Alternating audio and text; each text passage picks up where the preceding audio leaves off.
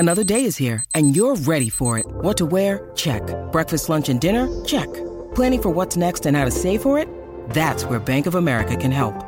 For your financial to-dos, Bank of America has experts ready to help get you closer to your goals.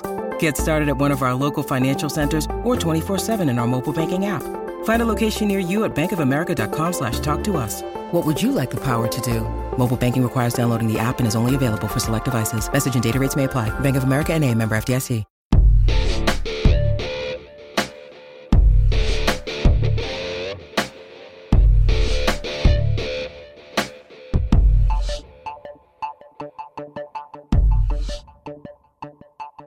Buddy, in this episode, I got to tell you, this is a band that meant the world to me as a kid growing up. I couldn't have loved a band anymore until Alice Cooper came along, of course. But CCR, Creedence Clearwater Revival. And I think a lot of people have a special place in their heart for this band because the music meant so much. It was part of a changing tide from the 60s into the 70s. And man, oh man, what they meant to the year 1969. And we kind of want to talk about all of it, but there's a couple little twists in the story that we want to include too, right? They're a band who could have done so much more, and it's really kind of a bummer that we will never know. Inside this episode, we'll talk about the nature of the sibling rivalry, as well as the music and the band. There's a sibling rivalry, and there's always a little hook. And there's definitely a hook in the sibling rivalry with CCR. And there's another one of our little anomalies that we study, birthday twins, a very near miss. Two members of the band born one day apart. You talk about simpatico, right? No kidding. And they were childhood friends. Well, let's start right there because three of the four guys met in junior high school, that being Doug and Stu, and John Fogerty, the younger brother of Tom Fogerty, the fourth member of Creedence Clearwater Revival. And I guess we should put a time frame on it because they were in junior high school and high school at the end of the 50s and into the 60s, except for Tom, who was a few years older. One of the misperceptions, Marcus, and you may have had it too, about this band is that they were from Mississippi or Louisiana because of the music they played, right? Totally. Before I got into the research, I'm like, I wonder where in the South this band is from, and Contra Costa County, California, El Cerrito. One of the more California Bay Area type towns you could pick in those days. They sang about being lost in Lodi, another town in California, but they made it about a town in Louisiana, I believe. The feel of the music, I think John Fogerty really thought that he was Lead Belly in some ways and tried to channel that vibe through their music.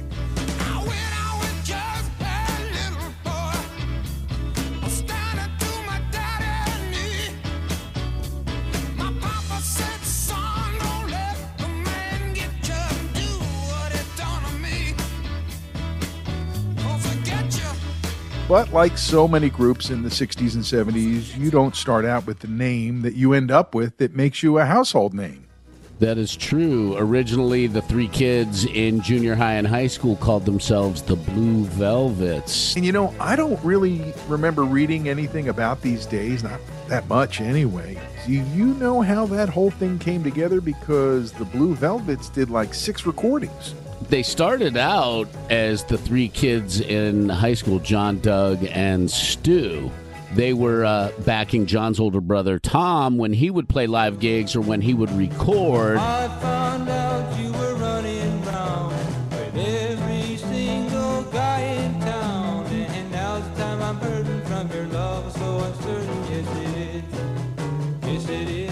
And then eventually, after Tom doing some solo recordings and stuff like that, he finally joined the Blue Velvets, and then they recorded together.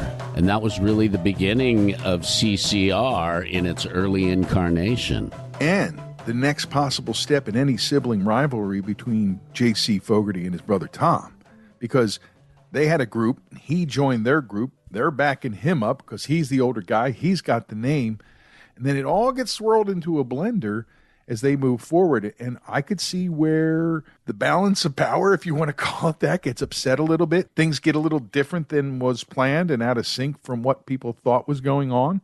And it could cause some discord that could grow. Marcus, I got to talk to you about this lost TV show that they recorded for an Oakland station and what it meant to me. Publications that predicted their demise now feature their success. In addition, they are now the sometimes uncomfortable stars of Top 40 radio. Tonight, our special guests, Creedence Clearwater Revival, a fantastic bunch of fellows there. If you'd like to talk to them on the telephone, our action line is open at 478-3240. Tom Campbell at 28 minutes past 8 or KYA, bridal fair time. And John, if I can get you over here for a second, would you do me a favor? I'd like you to draw a name out of the finalists that we put in the little hopper here for the top 1,000 Golden Gate Race. Would you do that for me for a second? John, now that you've been across the nation, you've seen many different states, you've seen hundreds and hundreds of thousands of people, you have real success in the music world. What do you think of pickles and how they taste? I don't like them. Is there any particular type of pickle you don't like? Dill pickles? Is there any real reason you hate those? They're not kosher. Real people, Creedence Clearwater Revival. I'm talking none other than John, Tom the Scorpio, Stu, and of course Doug. And in there, two names emerged that I never heard that they went by during those early days. I don't know if it was before or after Blue Velvet. By the way, was David Lynch a fan of Blue Velvet? Just saying. The Four Winds and the Visions. You know, names of the times, right? I would guess that Four Winds name was a very short-lived name before somebody was like, hey, we got to change this. They move forward, bro, and they catch the attention of the folks at Fantasy Records in Berkeley, which is where they're really from, you know, that area, right? Mm-hmm. But the name chosen by label president Max Weiss is the Gollywogs. The band hated it, and it was already considered a racial slur, and I didn't really know why, so I went and Googled it, and I know you did the same, and I was pretty much fucking horrified. I was totally horrified and couldn't believe that a label president would even consider asking a band to be a name like that. The band hated that name. But starting in mid-1964 through 1967, they did a whole series of recordings under that name. And I see that a lot of those songs were written by the brothers together. But nothing really happens with them. The one thing you notice if you look at the list, a couple songs kind of filter their way through the change that's coming into the Creedence Clearwater catalog. Porterville, which John said he wrote on the bass when he was in the Navy Reserve, I think. Oh, yeah, that's another thing. Him and Doug both got drafted, and they both went into the reserves to avoid going to Nam. Which was a smart move on their part. This is real-time threats to everything and everybody. They saw what was going on over there. They didn't want to be part of the carnage. This is the 25th Infantry Division, the newest troops in South Vietnam for the United States. This is part of their first heaviest action. Like most of our troops, they have been taught to depend on firepower. And depend on it they do. The Gollywogs kind of have their run anyway. And the powers that be change at Fantasy Records. Weiss is out, and Saul Zantz is the new owner and head of operations at Fantasy Records. And he's got some ideas for these guys that don't involve being called the Gollywogs. So here they are at the crossroad about their name. Like so many bands at the same time, it seemed like every band in the 60s went through this kind of crisis. So they turn internally for some inspiration to come up with their name. They take Creedence from the name of a friend of Tom's by adding an E, and they almost use her name as part of a full-blown Creedence Newball and the Ruby was going to be the name, you know? Whew. Glad they didn't do that. But they thought they'd add an E since she was Creedence, so that it would be like Creed, like, you know, faith, right? The middle word came from a TV commercial for Olympia Beer, Clear Water. A true friend is a man with love in his heart and a kitchen table on his back. Somebody who'll help you move. A friend like that deserves a nice cold beer. A beer brewed with naturally perfect artesian brewing water.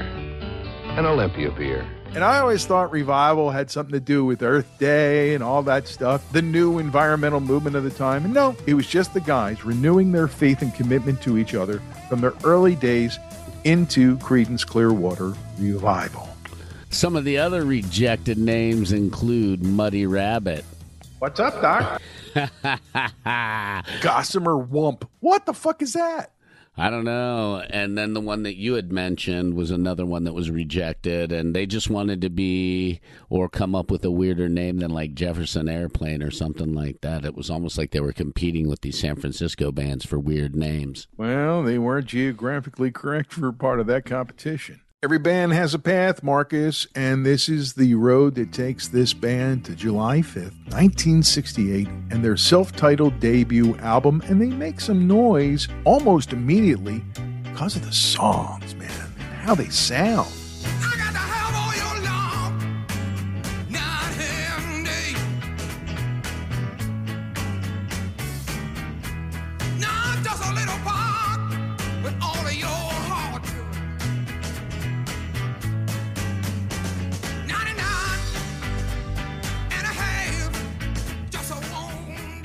Their debut record is fantastic. I love their cover of Screamin' Jay Hawkins' I Put a Spell on You. He just gives it such a cool vibe.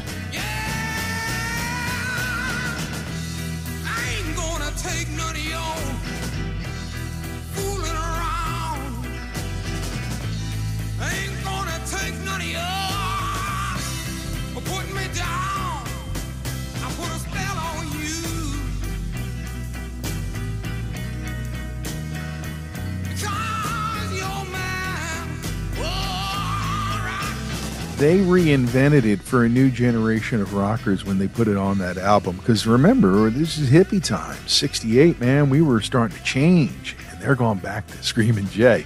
And also Susie Q, which was a redo. No, that's a great song, too. Great song.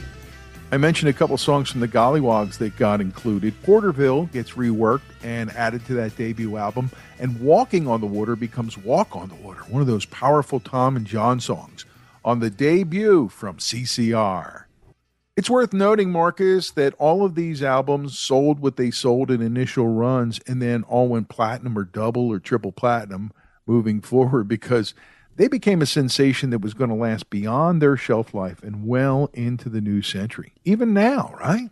Absolutely. Rock and roll and classic rock stations play a lot of their music still. 1969, 3 albums in 1 calendar year.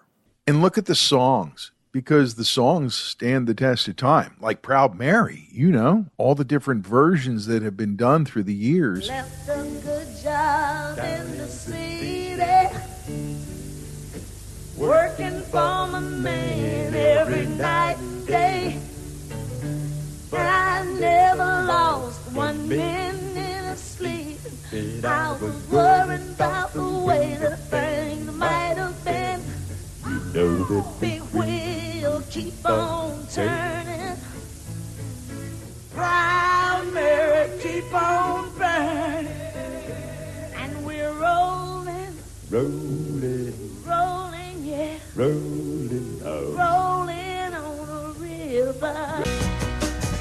I left a good job in the city, working for the man every night and day, and I never lost 1 minute of sleeping, worrying about the way things might have been. And I think that was one of the sore points for John Fogerty, because somewhere in the deal that put Creedence Clearwater Revival together to make an album with Saul Zaentz, he took their publishing.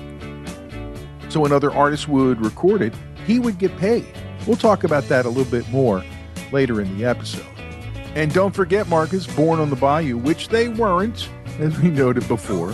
This album really got them everywhere. They got them on tour. It got them on the radio. Pop radio was playing Proud Mary, right? Mm-hmm. They had cool, deep tracks on both of those first records for the emerging underground rock radio, too. And they do a great cover of Good Golly Miss Molly as well, going back to the early days of rock and roll.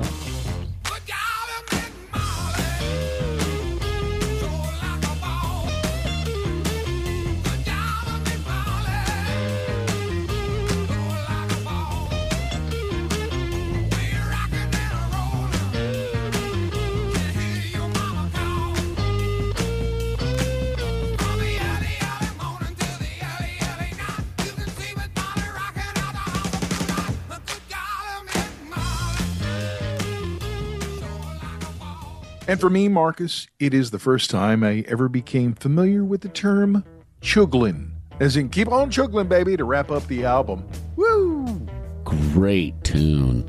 Creedence's second album of 1969 is released in August. It's Green River. And rinse and repeat, Marcus, because it's filled with songs that people like to sing along with and play on the radio. And they get those kind of hit songs that are going to last forever, like Bad Moon Rising, right? Wow. Yeah, Bad Moon Rising is one of those songs that was kind of big in the 80s because of American Werewolf in London. Yeah.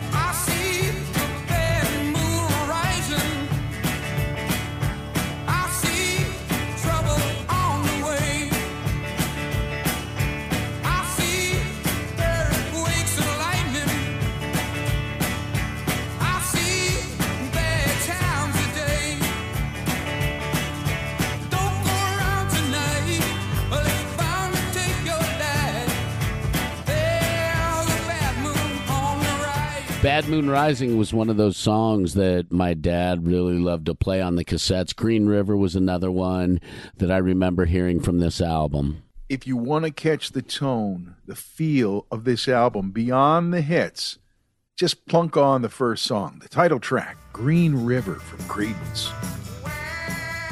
And I can't end a discussion about this album without breaking out their cover of Nappy Brown's The Nighttime is the Right Time to Be with the One You Love, Marcus.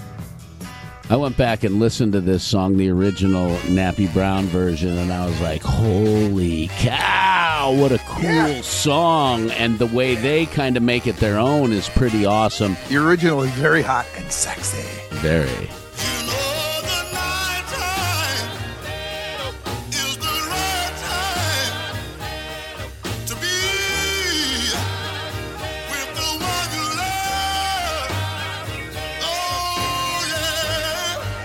One of the things that I think really stands out about Creedence as a band is their ability to take these covers and make them their own, but their career didn't depend on them reinterpreting covers. They wrote great songs also.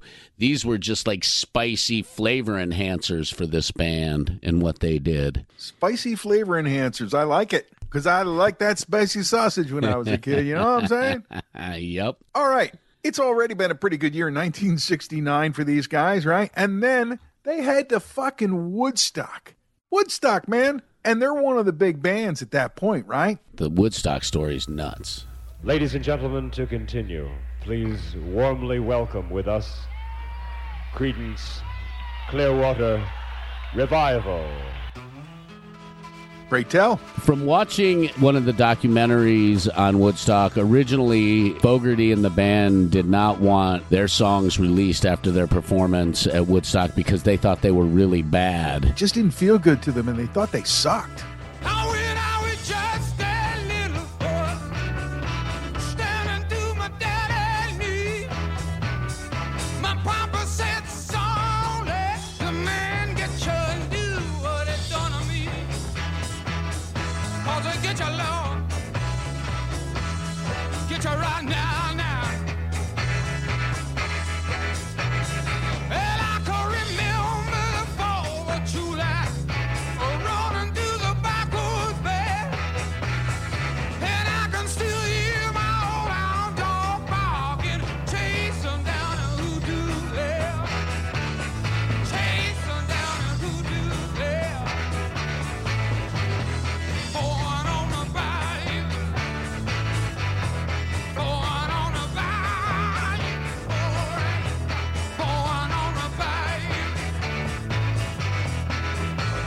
Yep, and they were really heartbroken and disappointed by their performance, and it couldn't be further from the truth. And if you watch the video and watch their performance, they were awesome. A changing moment for that band because of how good they were.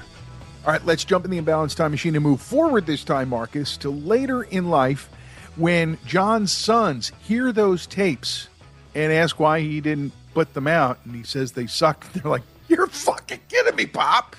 They kind of motivated him to go back and listen and then rework with the digital, workbench, you can do a lot of things you couldn't do back then. Mm-hmm. And they eventually released those performances around the 50th, I think, or just before the 50th. Listening to them right before we recorded the episode about the 50th anniversary of Woodstock, I was blown away by their performance. And at that time, I was like, I can't believe this has not been released until now. This is so good. And then we found out the story afterwards. Traffic in the city turn my head around. No. Back up on the freeway, back up in the train. Everywhere you look, there's a frown, commotion. Get gone, commotion. Get gone. It was part of the momentum that got Rhino Records to do the whole big box set of everything they had and fix everything they could, I really think that was part of the motivation because Fogerty's gang kind of showed you could do it.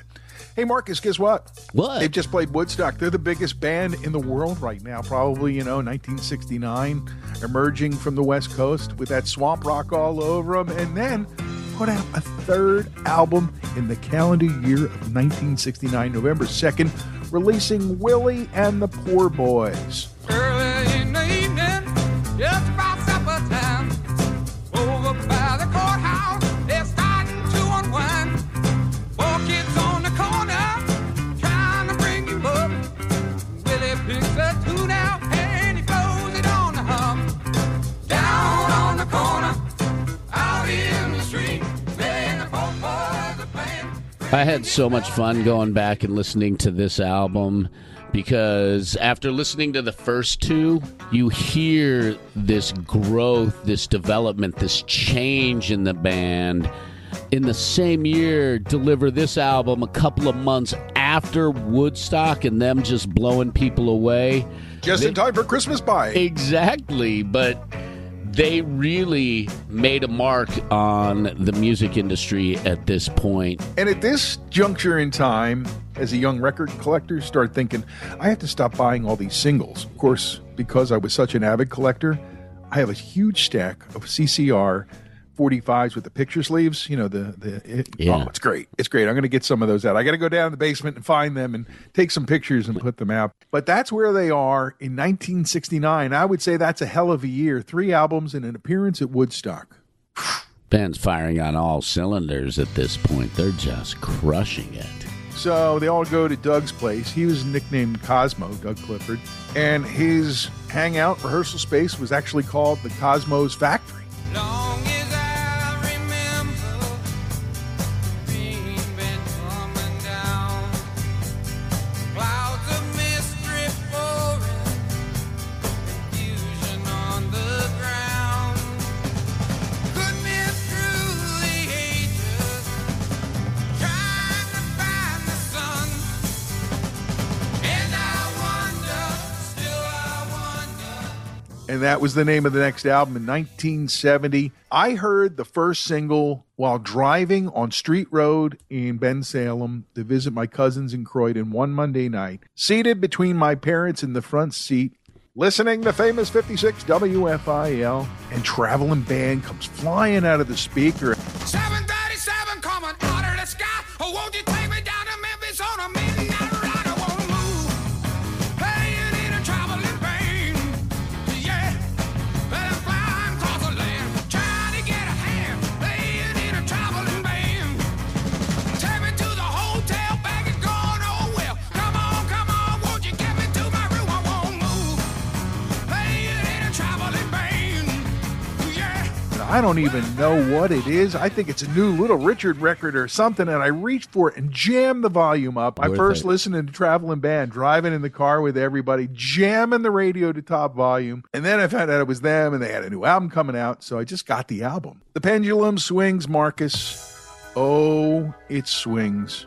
And that would be their last album as a quartet, and they'd have hits like Hey Tonight or Have You Ever Seen the Rain? But things start to happen in that sibling rivalry area that lead to the brothers not getting along, and it leads to the rhythm section not getting along with the singer-songwriter.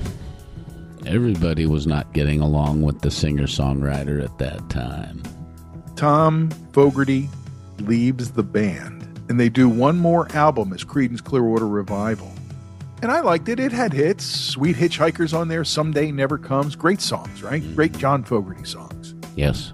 But what happened before and during the making of Mardi Gras adds to the sibling rivalry and foments the tension that leads to the end of the band. Doug and Stu were complaining that they didn't get to do enough on the records. They both wanted to do stuff. So John said, fine, you want to do stuff? Each of you have to come up with 3 songs for the next record. They were, but they set off on doing that because basically Fogerty said, look, it's the 3 of us. If you don't do your part now that you've spoken up, I'm quitting the band. That doesn't sound right, but it's the truth from everything I've read. I read that exact same story as well in a few different articles. I'm looking for a reason to stay. I'm all wound up and tired. You know, I was such a Creedence fan that I didn't really notice it that much at first. And years go by and you go back and listen, you go, oh yeah, that does sound a lot different. I just like the record a lot, but I don't think that people were buying into that lost feel, the Tom Fogerty feel, part of the equation that made them special.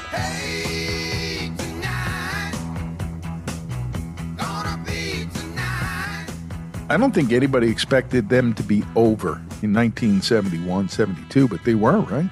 They were, and Saul Zaentz and Fantasy Records had a lot to do with that. The tension in the band between the members had a lot to do with that. They signed a horrible record deal. Horrible. A few articles I read said maybe the worst of all time. John will seek revenge, both in song and in the courts, later in our story. But I think we need a brew. I'm ready for a cold one and a fresh change of socks. It's the many faces of Creedence Clearwater Revival, from youngsters to superstars to fractured friends and family, sibling rivals, and a little bit about the near-miss birthday twins when we continue on the imbalanced history of rock and roll. You know, man, I've been meaning to ask you, you did the big cancer ride down the shore. How were the Boldfoot socks on your feet while you were riding down there and in the rain, too? Tell you what, those Boldfoot socks were tough in the inclement weather. And between the boot covers and the socks, my feet didn't get stinky, wet, musty, or anything nasty like that. I did not get gnarly feet at all. Gnarly feet, bad. Boldfoot socks, feet protected, good. Seriously, they felt great. They wicked the sweat out of me because we were riding at a good pace. And only the socks are going to wick the sweat out of you, buddy. That's all I want to say. And, you know, that's one of the things they're really good at. And that helps you to get like a drier ride, like between the sock and your feet when it's getting wicked away from it. Oh, we sweat big time when we ride. When your feet are moving at that pace for as long as they are, you need protection for your feet. Your feet are important. You can't do what you want to do without your feet, so you need your feet protected. So beat your feet to boldfoot.com and check out the wide variety and styles of socks they offer right there on their website. And don't forget to put Imbalance 15 in the code box to save 15% on your first purchase at boldfoot.com. Look, they're your feet. Be bold. Thirst. It's a need, Marcus. You need to satisfy a real thirst. And what a better way than with a nice, fresh craft beer at Crooked Eye in the heart of Hatboro. And you can also visit Jamie's House of Music in Delco to get that very fresh and tasty Crooked Eye beer. Their music schedule's picked up at Jamie's House of Music. I follow them on Facebook, so you see a lot more shows going on there. And anytime they're open for shows, you can get your Crooked Eye there, get a growler, and take some home. Or you can head to Hatboro, and their schedule's picked up a lot too. And my vinyl night is moving to its permanent home the second Tuesday of the month. Come and see us. Bring your vinyl if you want, or I'll bring mine. You can't forget that Friday nights from 4 to 11, there's live music over at Crooked Eye and open mic night the first, third, and fifth Mondays of the month. First, third, fifth. I can't do math when I'm drinking at Crooked Eye. Well, the brews are cold and they're always fresh, always the favorites and something new on the board there at the brewery location in Hatboro. serving the cure for what ails you since 2014. We thank them for their support of the Imbalanced History of Rock and Roll podcast.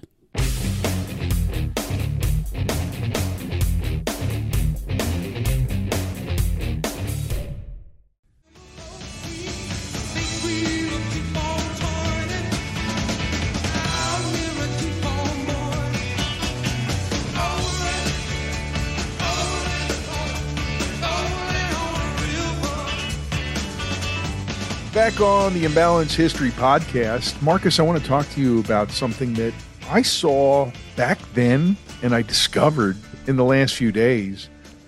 It made me fall crazy in love with the band. It was a TV show of all things. It was originally filmed for local broadcast in the Bay Area.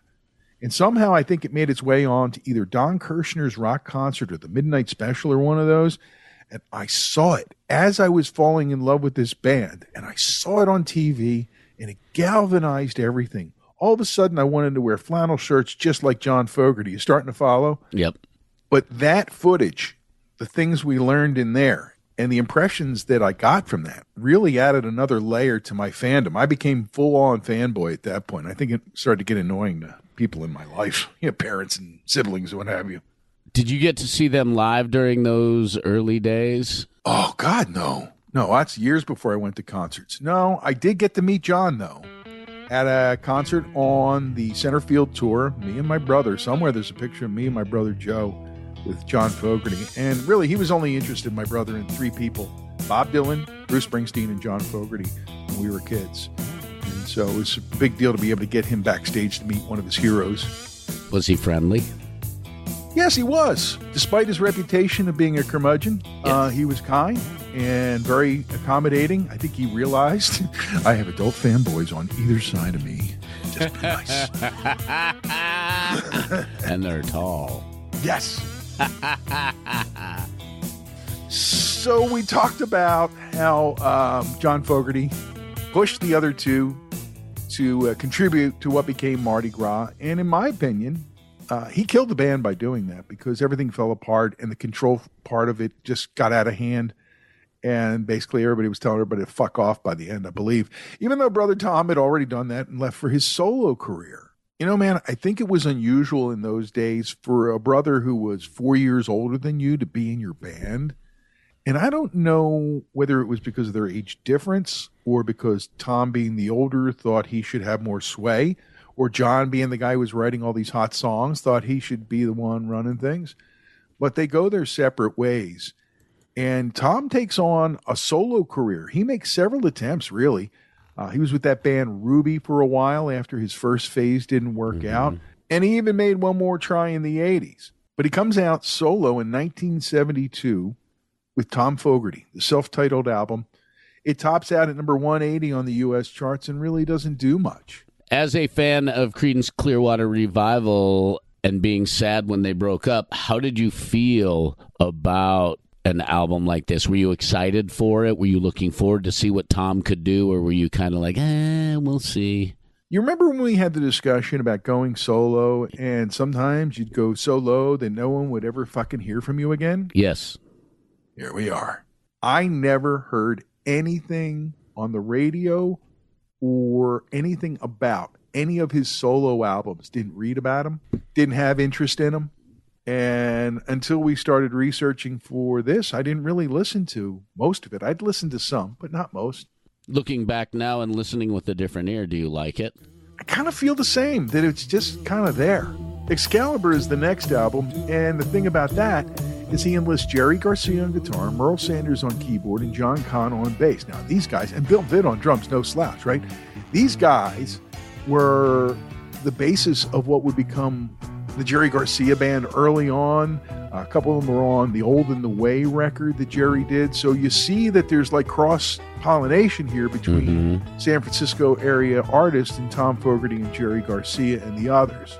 Then in 74, Tom gets together with Doug and Stu and gets them involved in Zephyr National. This is going to be the big breakout record, except for it doesn't. And they're back with him on Myopia, a second release in 1974. He's taken every opportunity to make music, doing his thing. It's not working. And that's when he goes with Ruby for 2 albums in the 70s and then another one in the 80s. And he had another Tom Fogerty album, Deal It Out, in 81. None of these are really getting any traction. Then he gets sick. At a time when AIDS was widely viewed as being a gay disease, which, by the way, it never was, just in case you didn't know. Good point. Tom Fogerty had back surgery and received a transfusion with unscreened blood. And he was infected with HIV, which gave him the AIDS syndrome and took his life September 6, 1990. For a long time, it wasn't clear what it was because of the way society wouldn't talk about AIDS. I had heard a story that he had tuberculosis or something, but that's what it was, and it was early. Yeah, very early in the understanding and knowledge about the disease. Alongside some of that struggle, his brother John struggled too. He did the Blue Ridge Rangers record in 73. I don't know if you know much about that, but his version of Jambalaya, the Hank Williams song, really killed it and kind of gave him a hit, even though it was all pretty much tributes to some of his heroes like Jimmy Rogers and Mel Tillis and stuff. Merle Haggard. Yeah, everybody loves Merle Haggard. How can you know? Then that self-titled debut and the song Rockin' All Over the World, man, it felt like a Creedence record, almost Saturday night, right? Those are great songs.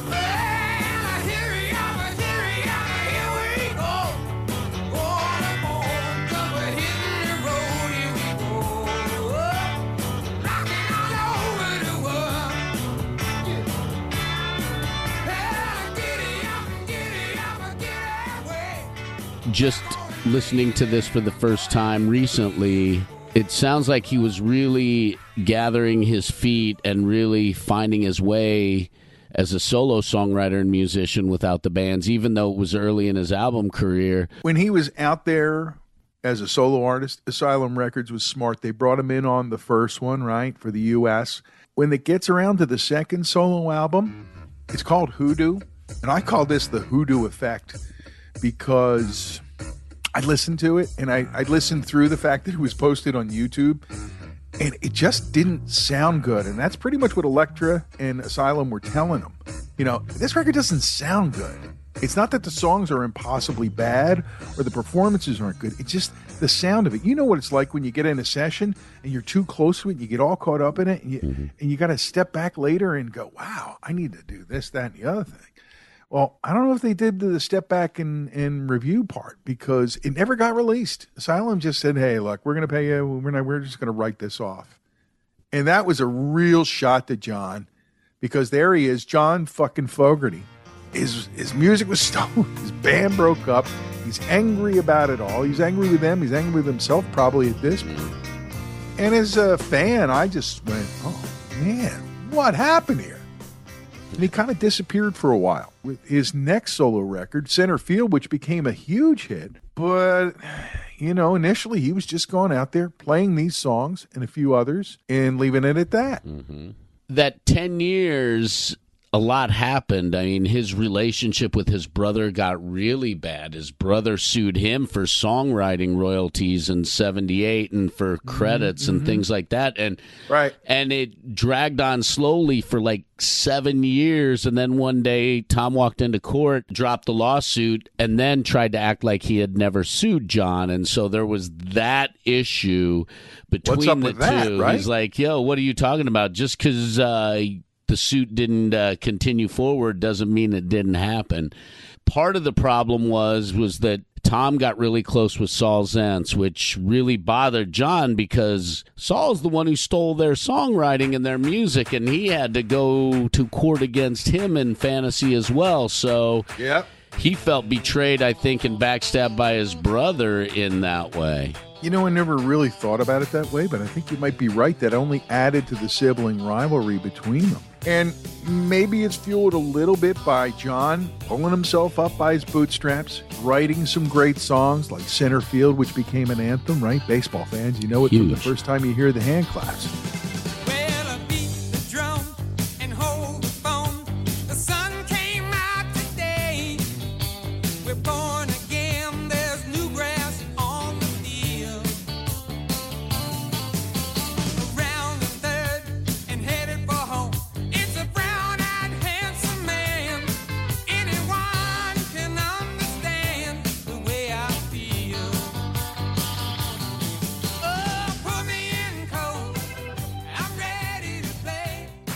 Songs like Rock and Roll Girls or Old Man Down the Road. My grandfather, my mom's dad, he fucking loved that song.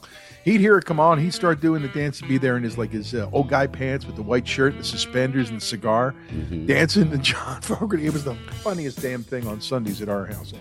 God, I remember when Center Field came out and how exciting of a song that was. Like, that was one of those songs that excited people when they heard it, and it got you ready for summer, or it made you feel like no matter where you were, it was summer. Also part of the Center Field story is that lawsuit with Saul Zaentz, okay? They originally put out the album with the song Zaentz Can Dance, like Z-A-N-Z, which isn't his name, but it's close enough, right? And they had to reissue the album suddenly, because there was threats of lawsuits and stuff like that, to Vans Can't Dance. And I never saw anybody doing such a strange bunch of dances in my fucking life over this kind of stuff. And the guy who was being vilified deserved it. No one said otherwise. Saul went on to use John's money to become a producer in films and used it to aggrandize himself and build his personal wealth without any thought for a long time that he should fucking go back and give them some of the money back. In fact, Saul sues them, claiming that the Old Man Down the Road is the same chorus as Run Through the Jungle, a song that John fucking wrote. I think that was probably the moment John Fogerty ever thought about doing harm to another human being. That might have been it. Because, it's like rubbing salt into the wounds. So, Zaentz loses the case. Fogerty sues Saul for the cost of defending himself against the copyright infringement, right? Yeah. Everybody's suing each other back and forth. The only one making out of the lawyers. And it ends up being a precedent case when the Supreme Court overturned lower court rulings and awarded attorney's fees to John Fogerty. I think rightly so. I think if you are on the losing end of the lawsuit in that case, you should be responsible for legal fees. But the little caveat is, Fogerty didn't have to show that Zaentz's original suit was frivolous. You're absolutely right. You sue somebody, they defend themselves, you lose, you should have to pay for their attorney. I agree. I think if that were the case, I think we'd see a lot less of a clog in the legal system. I think the courts would be less tied up. Fogerty's solo career continues through the 80s with albums like Eye of the Zombie. In 1997's Blue Moon Swamp, which I just love, it's back to that feeling of, yeah, I'm from California, but feels like the swamps to me. What comes next is John Fogerty recanting his statement that he would never play Creedence songs again. They come to an arrangement. He digs in and does Premonition, which is basically re-records on a lot of stuff and re-releases on some stuff and rarities. It's all cool. Mm-hmm. So he starts to play the CCR songs in public, and the crowds get bigger. And people respond. People want to see John Fogerty live. Oh, yeah. Seriously, Center Field mixed in with all those CCR classics. Holy cow, that's one hell of a night of rock and roll. John's next solo album plays off the Yogi Berra catchphrase, deja vu all over again. And Détente continues, leading to The Long Road Home, a best-of collection from the Creedence days, and The Long Road Home in concert in 2006. So regular stuff going on. John Fogerty releasing and leaning on material from his past. At one point, Fogerty's kids started to grow up, and they started to be part of the band too, right? Shane and Tyler been with him doing songs for years. Tyler sings, and Shane plays guitar and vocals. They get a great family harmony going, and they've got a good band. They get out there and they play, and they have fun, and I think that's what John's about, cross-generational fun here, and I think that's what he's enjoying now. 2013, Wrote a Song for Everyone, a big collaboration record. I thought that was really cool, having people from all the different eras cover Fogerty's songs. I know you love Fortunate Son done by the Foo Fighters. Oh, yeah. Great cover.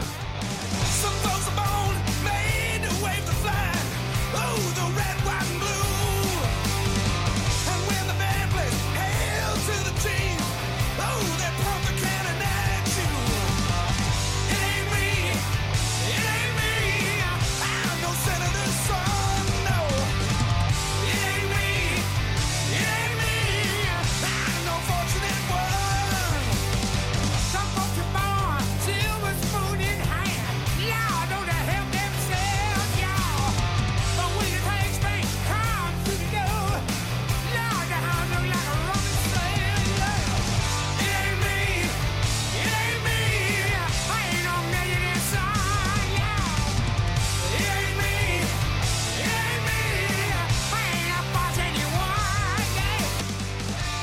But someone closer to their own era, Bob Seger's version of Who'll Stop the Rain was pretty incendiary, too. Bob Seger could sing the phone book and make it sound incendiary. Well, you're right about that, my friend. When you're right, you're right. So it's down to the Fogerty family band and continuing to enjoy life. And I'm happy to see that he's done that and found some happiness because, let's be honest, he wasn't always the happiest guy. Two guys who stuck together all through the years after Creedence broke up are Doug Clifford and Stu Cook. Could it be because they were born one day apart? Almost birthday twins. Missed it by that much. Doug, born on 4/24, Stu, born on 4/25 in 1945, joined at the hip in Creedence and all the bands we talked about before. And when Creedence broke up, they took a long time off. I guess they did okay. So they were just taking some time off, doing different projects and albums. They both were involved in playing with different people. And then they formed Creedence Clearwater Revisited with different players and started going on tour. And the fans started coming out. I think that was part of what got Fogerty to start playing Creedence songs again, to be honest with you. I always hoped that they would get together, the three of them, and maybe with a friend or two, fill out the amazing sound of Creedence Clearwater Revival on stage and maybe records. It's almost too much to hope for. It's cool, though, that Doug and Stu have remained partners and friends all through it all. But for a few hours, would have been born on the same day and pure birthday twins, being in the same band. That's crazy, right? And sticking together all these years as well. That's really crazy. Through the years, they haven't gotten together with their old mates very much. In fact, it's been kind of dramatic at times. All four members were together at Tom Fogerty's wedding in 1980, and their last time playing together on an album was his Myopia record in 74. Mm-hmm. John, Stu, and Doug went to junior and high school together, and they played at their 20th anniversary at El Cerrito High School in 83. But they played as the Blue Velvets. How fucking weird is that, right? That's totally weird. Did they play all the Blue Velvet songs? I don't know. I'm sure they did. Was David Lynch in their class? He probably was. As time goes on, lots more lawsuits and nonsense, sibling rival and birthday twin nonsense between everybody. And it comes round to the Rock and Roll Hall of Fame induction in 1993, and my least favorite moment as a fan of these guys for decades. John refused to perform with Stu and Doug. At the induction podium, Doug Cosmo Clifford. Well, nobody wants to go first, so guess what? It's me. I can't really begin to describe the feeling that I feel inside at this moment, so I won't try. What I'll do is I'll thank a lot of people, and I'm going to do it chronologically, somewhat of a historical. I was a history major in college for a while. So, first of all, I want to start by thanking Tom Fogerty. I miss him.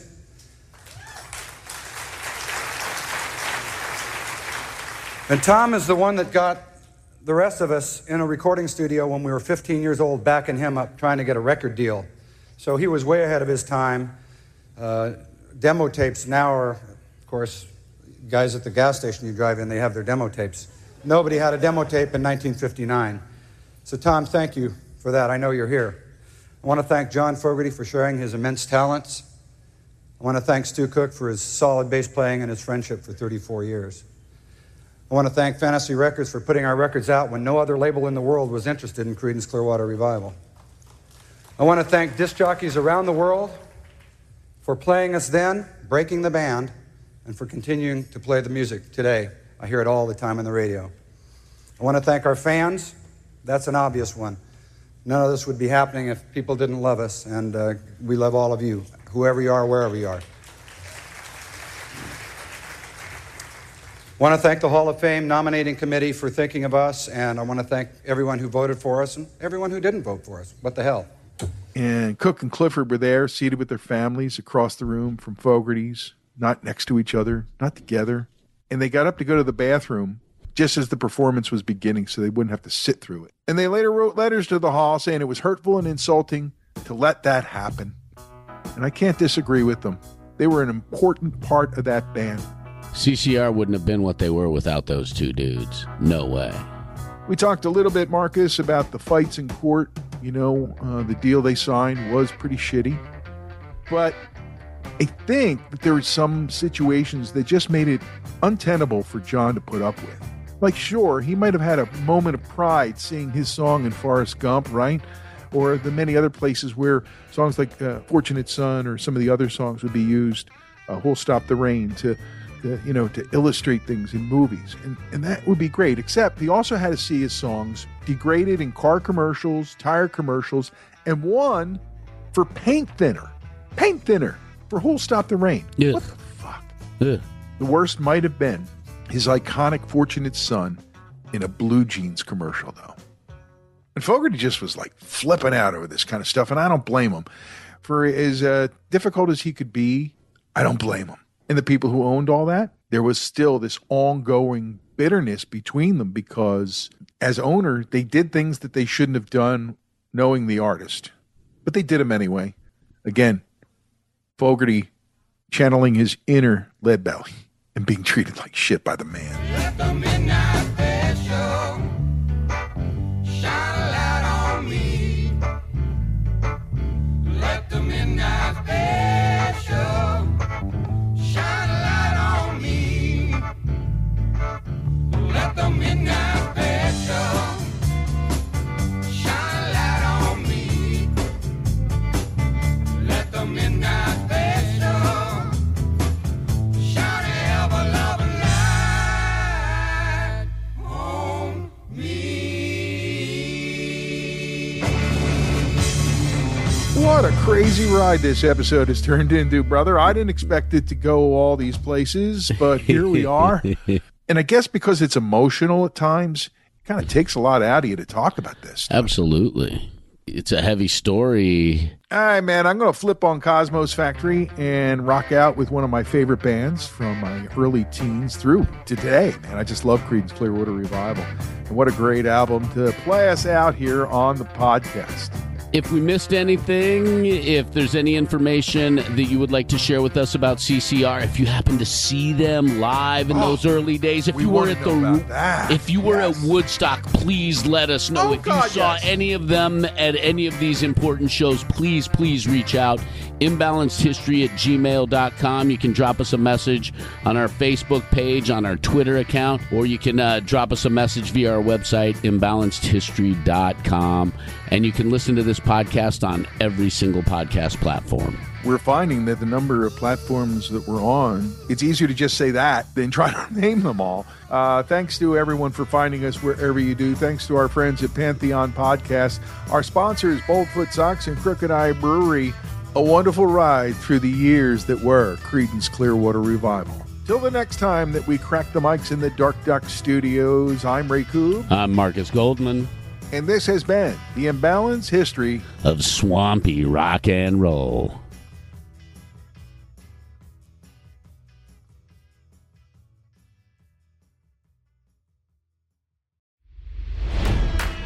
It's NFL draft season, and that means it's time to start thinking about fantasy football.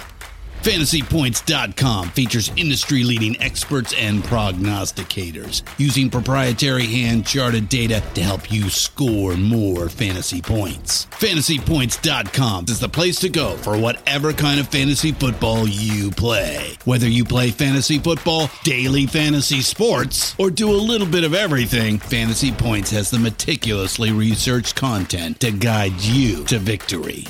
And why wait for the fall? Fantasy Points also covers the new spring football league, the UFL. Join the guru, John Hansen, Scott Barrett, Joe Dolan, and other massive names in the fantasy football universe with an exclusive offer. Use code Pantheon for 15% off any Fantasy Points package, including the all-in package, with access to every article, tool, and data nugget that Fantasy Points has to offer. That's FantasyPoints.com and code Pantheon for 15% off at Fantasy Points. FantasyPoints.com, code Pantheon. Score more fantasy points.